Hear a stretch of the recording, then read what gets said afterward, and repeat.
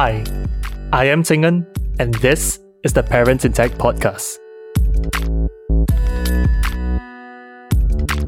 Welcome to Season 2, where we interview dads who are technology company leaders based in Southeast Asia.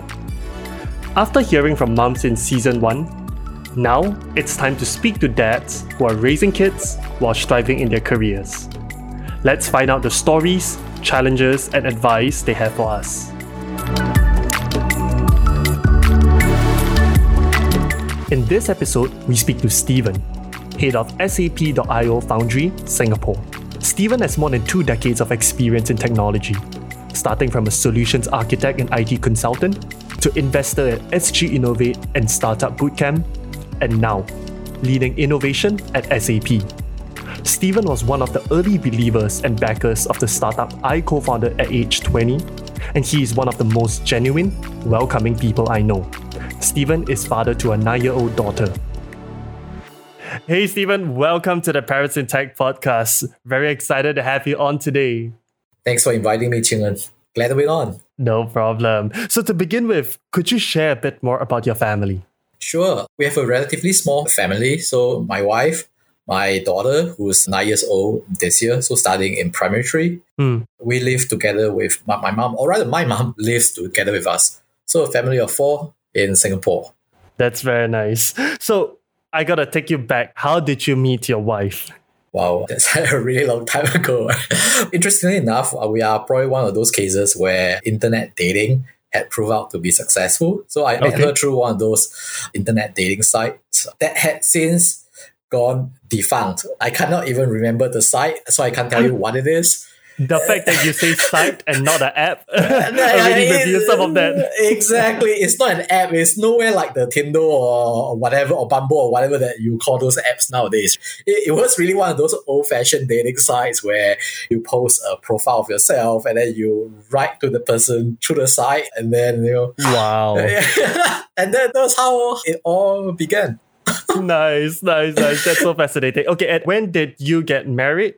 We dated for, if I'm not wrong, 2 to 3 years. I guess we found that the chemistry was right. I think our goals were aligned, and we got married 2008, if I'm not wrong. Yeah. Okay. A couple of months after we got married, we relocated to the US because I managed to get a job posting in the US, and then stayed there for about 5+ years. Wow. Okay, so when you were in the process of getting prepared to get married, was this US move on the cards, or Yes. was it something that was... Okay, so Yes. It wasn't a surprise. Correct, exactly. It wasn't 100% confirmed, but this is definitely something that's in the works.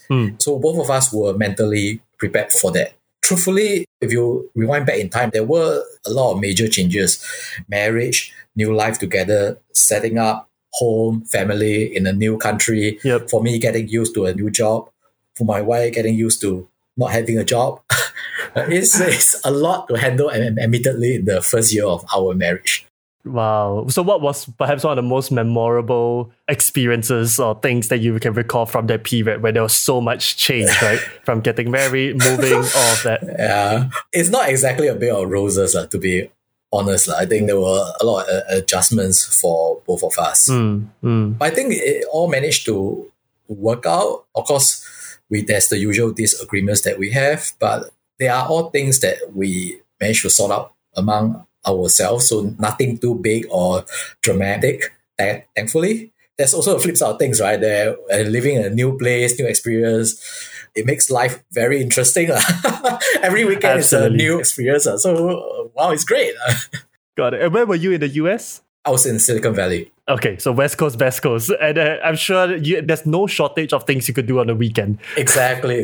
And I'm very biased, having lived there for a long time, but I think it's the best place in the US that's most suitable for us. Makes sense. Weather is great, very multicultural, not difficult to get used to life in a new country, actually. Absolutely. I think it's one of the best places to settle in. But Stephen, when did children come into the picture? We definitely wanted to have kids, but having settled in a new country, it's not a plan to have kids immediately. So we thought, okay, let's enjoy ourselves for a while first. And we did that, travel around and stuff.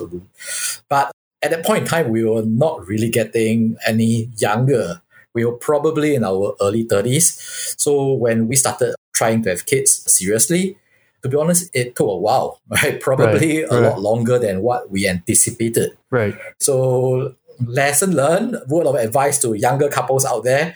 If you can, try to have kids a lot younger. The kids may not come as and when you want them to.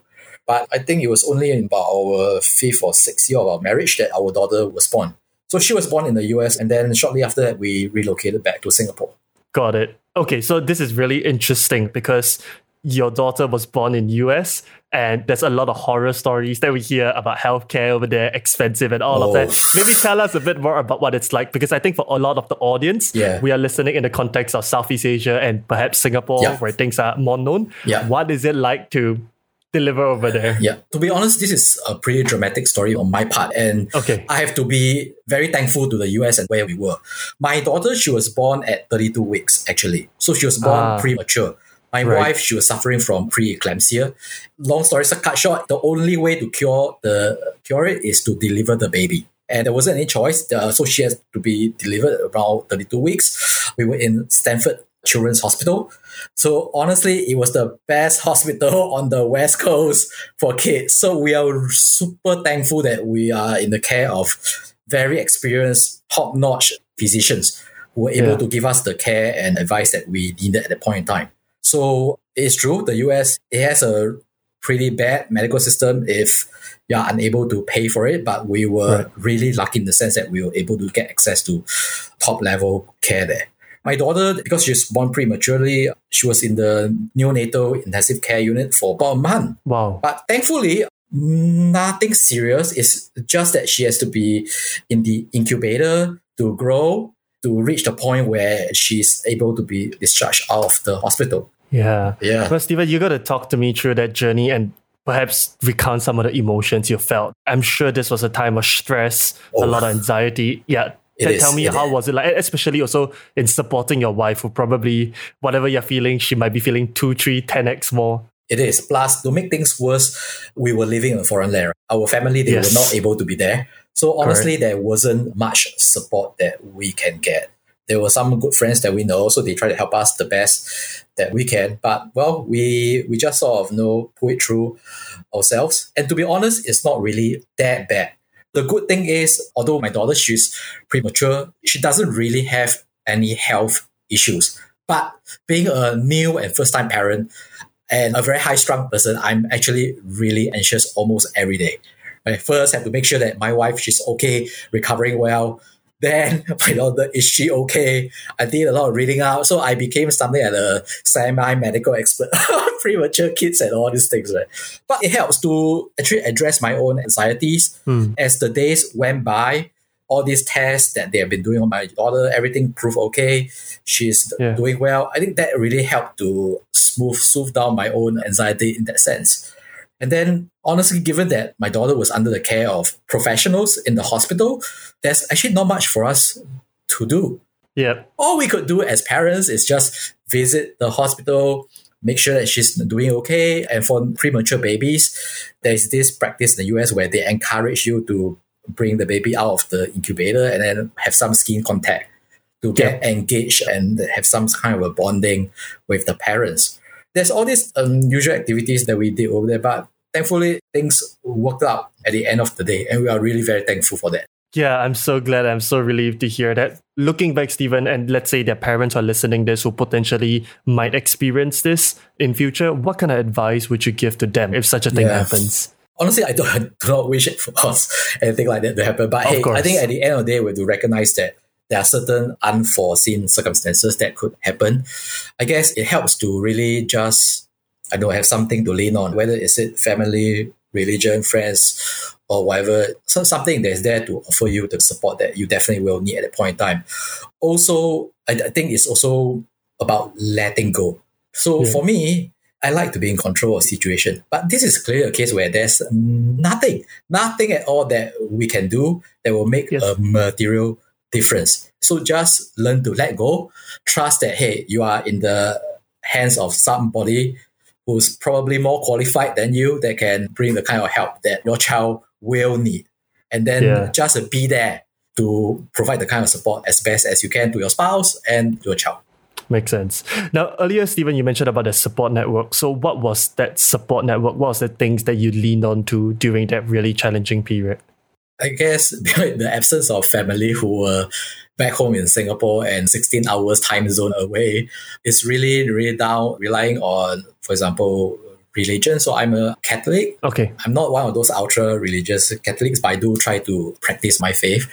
Prayer, having friends. I guess all these things sort of help me at the end of the day. Yeah, makes sense. Okay, so I'm glad that incident and it's just 1 month, your daughter grew up well. When did the move from US to Singapore happen? How old was your daughter? And tell me more about that transition because it's another life change. It is, man. I honestly, even before that, there's another more dramatic thing that I probably should share with you. Yes. So the first time my daughter came back to Singapore, she was probably about 6 months. Okay. 6 months old. So first flight, there's a lot of all this stuff. The bags, the diapers. So actually coming back to Singapore wasn't that bad. Now going back, something dramatic happened to us again. Okay. I'm not sure if you recall, but there was an airplane crash in San Francisco in 2008. So a plane sort of skidded off the runway or something like that. They had to basically shut down the whole runway. So we were in one of those planes that were affected and we had to be rerouted to somewhere else. Wow. I mean, it was pretty anxious because we were running out of milk powder. And, I mean, honestly, my daughter, she's premature. Babies cannot drink milk, packet milk. So that was really dramatic. But hey, that's just a side issue that I thought is interesting to share. Did you manage to land before your milk supply ran out? What happened? Thankfully, man. I mean, I'm seriously very thankful to the... So you rushed straight to the... Exactly. I was like, oh man, they ran out of milk. In another 3 hours time, my daughter is going to start crying and what are we going to do? Thankfully, they managed to clear the runway. The plane rerouted back to San Francisco. And guess what? We make it back home in time for the next feeding. It's like, oh my gosh, this is amazing, man. Yeah. But it was really a pretty anxious moment for us. Because, I mean, we had no visibility, right, on how long are we going to be stuck on the plane. Yeah, I know what sounds like such a small thing. At the moment, it's just top of mind. Exactly. Like I said, your daughter is so young and at the age where they can't control themselves. So they just keep on wailing and then it gives you that stress. So, okay, but I'm glad that little thing worked out. Exactly. After a couple of months later, we relocated back for going back to Singapore. And at the point now, she wasn't even 1 year old. So her memory of the US were limited to her first year as a baby. First couple of months, actually. She celebrated her first year birthday in Singapore. Right. Yeah. I see. So how was the transition back? Because you left Singapore with 2 people, you came back 3 people. Yeah. Was the transition challenging, like adapting back to life here with a child? To be honest, we were really thankful that we are back. Because it is really very difficult for 2 of us to just raise my daughter there. And given the fact that she was premature, we were all alone, we have to engage a nanny. A nanny costs a lot of money in the US. So coming back to Singapore is great. We have family support here. My finances wise is a huge burden off my wallet. So it's great. Yeah, got it. Okay, so since then, you're back in Singapore. I'm curious because you also shared with me that your wife is a couples therapist, a relationship coach. Maybe tell a bit more about her journey into that, because I recall you said that she wasn't working for a period when you guys moved to US. Yeah. How did she get into this? And then, of course, I would love to hear from your perspective how it has impacted you. Sure. So she was a psychologist. So she was actually working at IMH, Institute of Mental Health, even before we relocated to the US. So in the US, because of visa issues, you can't really work there. But then she found her calling in the sense that, hey, after dealing with mental patients, what's the next thing that she want to do? And I think she became fascinated with family relations and all that. And actually the US, they were pretty good in this. So she made use of her time to study, attend lectures, take courses, and basically to acquire the skills that would help her to go on to this next stage of her professional career. And then coming back, that's how she got herself into this particular job, slowly build up her practice over the years to where she is right now. Very nice. So your wife is an entrepreneur and you are working at a tech company. That's amazing. I think that kind of balance. But in terms of parenting, hours, how does it look like for both of you? Because working in a tech company, working in your role where I would think that things move very quickly, plus also for your wife to build out her own practice, those are things that take time, take energy. So Correct. How does it look like in terms of sharing the parenting workload? So in my current role, to be honest, is actually really family friendly. And I have to give recognition and my sincere thanks to my company, SAP. We are truly a family friendly organization. So that helped me a lot in terms of building work-life balance. For my wife, because it's ultimately her own private practice at the end of the day, she tries to arrange things such that she has limited clinical hours and there's enough time to balance the needs that our daughter might have. So between the both of us, we are able to make things work. Plus the fact that my mom is living with me, we have someone who can help take care of things Perfect. as well. So it's truly a blessing in that sense. That's wonderful. But before joining my current role, in my previous role, in another company at Rainmaking, the direct opposite of SAP, I was working pretty hard, pretty long hours, and there was a lot of traveling. Plus, I was based in China. I was traveling in and out of Singapore, to be honest. So that actually limited a lot of family time in that sense. Which of course will cause some challenge at the end of the day. Then that's why I'm sort of very helpful to my wife for having some flexibility in her job and to my mom who was able to help out. Got it. So, Stephen, you mentioned about this family friendliness that SAP has. Can you define and break it down for us? What family friendliness looks like? I think the organization is really flexible enough to recognize that people nowadays need not be confined to office, a physical location, for a defined number of hours, which is great. When COVID-19 started, everybody started working virtually. So there was always this question, hey, if you're not in the office, will efficiency on productivity be affected? And the answer is definitely no. We were still able to achieve good results and we were able to meet the needs of our customers. And I guess the company is wise enough to think that, hey, moving forward, there could be another way for people to work. That's awesome. I feel like it's almost like a 180 change for you. Someone in your previous role flying to China, and maybe give us a sense, how often were you in China? How often were you out of home? So put it this way, I'm able to qualify for the top tier of those hotel loyalty. So that tells you how many nights a year I spend in hotel rooms. Right. But beyond that, I'm actually staying in a rented apartment in China. So I'm safe to say that I'm out of Singapore for at least half the year. Wow. So from more than half to now just being able to do the small things like walk your daughter to school, pick her up. I think that's such a huge change. But it sounds like COVID, in that sense, has done you and your family really good in that regard.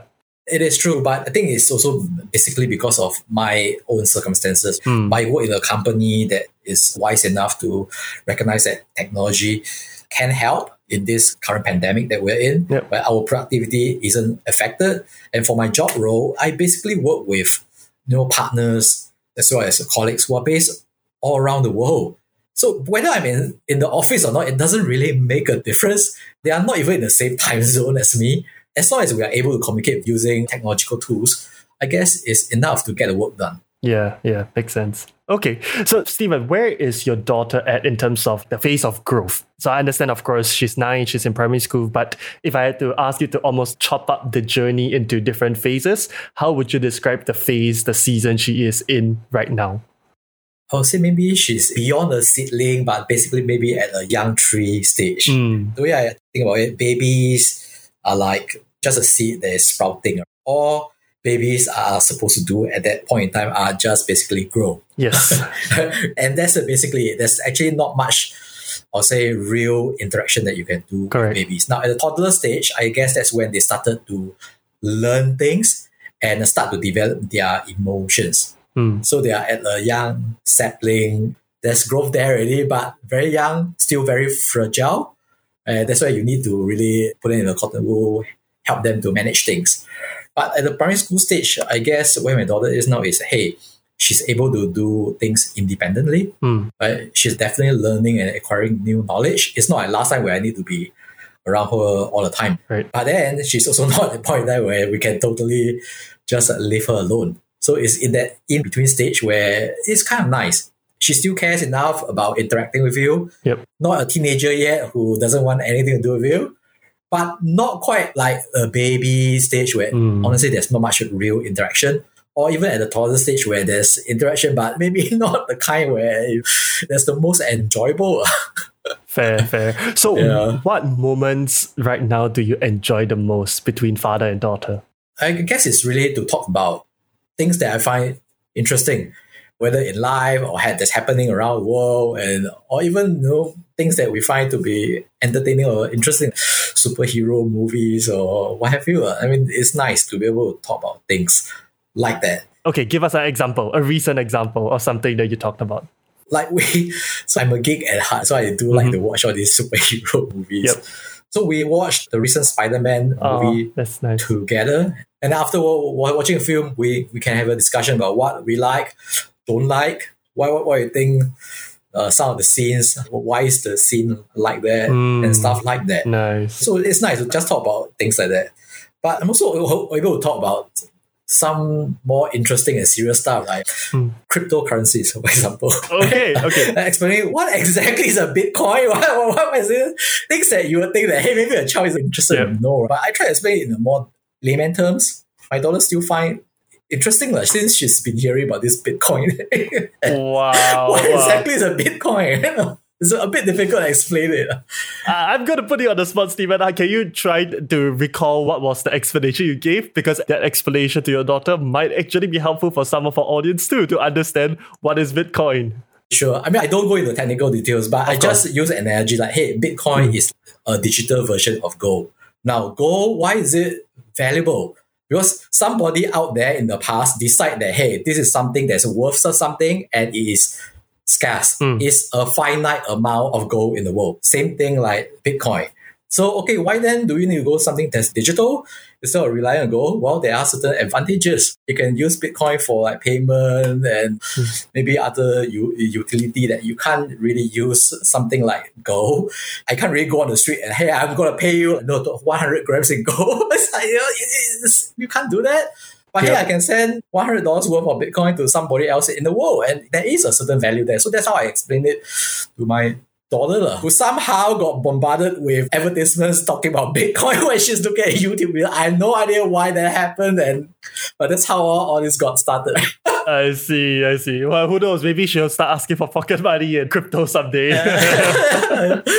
Could be. I try not to go into the technical aspect of it, but it's important, I guess, to let her understand that, hey, what exactly is this thing and why do people put a value to it? Absolutely. So, Stephen, you are a geek at heart, as you shared. So, do you use any tech tools in your parenting? Yeah, absolutely. Even when my daughter was young, I tried to find interesting, let's call it toys.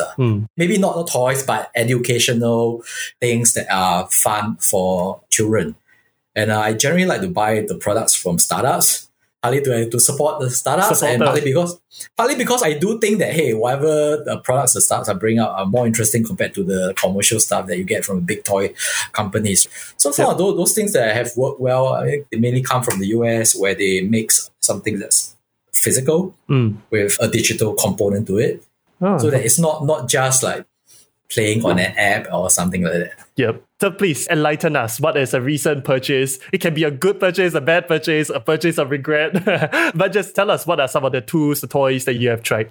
I guess so it's not meant to be a product endorsement, but I guess this product called Osmo, OSMO, they were acquired by the Indian edtech startup, edtech unicorn actually, Baiju, a couple of years ago. But basically what they have is that they package together nice games that you can play on the iPad, but that involves some kind of physical manipulation of objects. Okay. So quite interesting for younger kids who are starting to learn.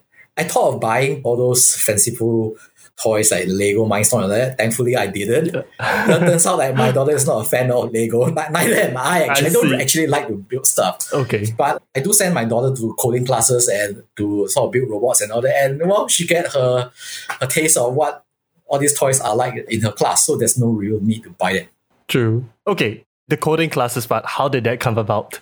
I mean, like I said, I'm a geek at heart, and I truly believe that children should learn coding, not necessarily coding, but more to learn through coding, experience what computational thinking is like. And whether you want to learn computer science or not in the future, That's not the point. It's to acquire the ability to think and hopefully be able to address technological changes. So that's how I got my daughter into learning coding. So she started when she was, I think, in primary one or something like that. I think she enjoyed it, and so now still doing it. Yeah, I think that part about enjoyment is so true and so important. It sounds like that's something you got her started on, but she's interested, and I think that's the most beautiful state to be in. Exactly. That she enjoys and pursues it. Yeah, I personally do not believe in forcing kids to do things that they don't enjoy. So my daughter doesn't learn any musical instruments because she's like me. We don't like playing music. We enjoy listening to music, but playing is not something that we like. Yeah. Do things that you enjoy. Exactly. So if you were going to write a book for your children, what would it be about? I guess for me, it would be something about values that she can hold on in life. Right. Values could be, for example, respect and love for your family, having a resilient mindset so that will help you to overcome any challenges you might have in life, and basically hold true to some of these values that will hopefully guide you through your life journey. What those values are, I mean, I'm not in a position to comment what they should be, but generally it should be something that resonates with you and your family. So perhaps could you share one value that resonates very strongly with your family? For me, it's generally your love for the family. I was really struck by this research that I read recently. So Pew Research did a survey in 17 or 18 countries last year on what are the things that are important to you. So there are many factors, like family, career, material well-being. And it's interesting that in many countries around the world, even in number one country for capitalism, the US, family actually scores number one as being the most important to respondents. And so this is something that I would like my daughter to understand as well, that, hey, at the end of the day, whatever that you want to do, whether it's for career or whatever, but at the end of the day, there must be something that you have to hold on to, and family should be something that is important to you. Exactly. Well, I think that's very much the spirit behind this podcast. So I'm glad that these are values that I think it's not just unique to you and me, but I think to all of us who are listening. Absolutely. So Stephen, maybe also can you share a time when your interaction with your children changed the way you work or even changed the way that you became a parent? Because I think there's so many times, as much as we are teaching our kids, we also learn from them. So was there a particular lesson that led to a change? I think probably it enhances my ability to listen and not judge first. I mean, kids, especially at a younger age, you have to understand they're cognitively not quite there yet. You have to be more patient with them. It's not their fault. They are still learning. They are still growing. You must have the patience to listen to them, try to understand what is it that they want, what they are upset about, and try to understand where they are coming from. And this is, I think, a really valuable lesson that can be applied even in work as well. Sometimes we are too quick to come to some kind of a form of judgment or come to a decision. We are trying to take a step back to understand where the other party is coming from, try to see things from their angle. And when you can do that, I think it's a much better way to involve everybody in whatever work or outcome that you're trying to achieve. Definitely. The idea of empathizing, being able to put yourself in people's shoes. Exactly. So, Stephen, to wrap up our conversation for today, if there's one thing you have learned as a parent in tech, what would that be? Oh, well, for me, quite honestly, it's really trying to achieve work-life balance. Learning that at the end of the day, whether you work very hard, how many hours that you put in, the company will always function with your work goes on. So it's important to also have a balance in your personal life. I'm glad my organization recognizes the importance of that, but I think it's really important that individuals know that as well. I really hope nobody comes to a situation where after working so hard your entire life, you feel like that you have made it, but your kids don't really recognize you as a close person that they will like to guide. I think that's a very sad case. It never happens to anybody. True. First things first, and know where you are truly, truly indispensable. I think so often at work we think we are, but actually we really aren't. But at home, there's no doubt that there's only one father to your daughter. Absolutely. Cool. Well, this has been a really enjoyable conversation, Stephen. If some of our audience would like to connect with you, how can they best do so? Oh, just find me on LinkedIn, search for me on LinkedIn, Stephen Tong, Tong. I don't think there are many Stephen Tongs who are working in SAP, especially SAP.io. So yeah, I mean, if you're interested to connect, just drop me a connection on LinkedIn. Sure, we'll find you there. Well, thank you so much for joining us on the show. It's a pleasure to speak with you. Thank you very much, Ting-En. Glad to be on. Thanks for listening to the Parents in Tech podcast with me, your host, Ting-En. We hope you were inspired on how to raise kids and build companies. To catch up on earlier episodes or stay updated with upcoming ones, head over to www.parents.fm to join our community of parents in tech. There, you can also drop me a question, idea, feedback, or suggestion. Once again, the website is www.parents.fm. That's all for this episode, folks. See you next time.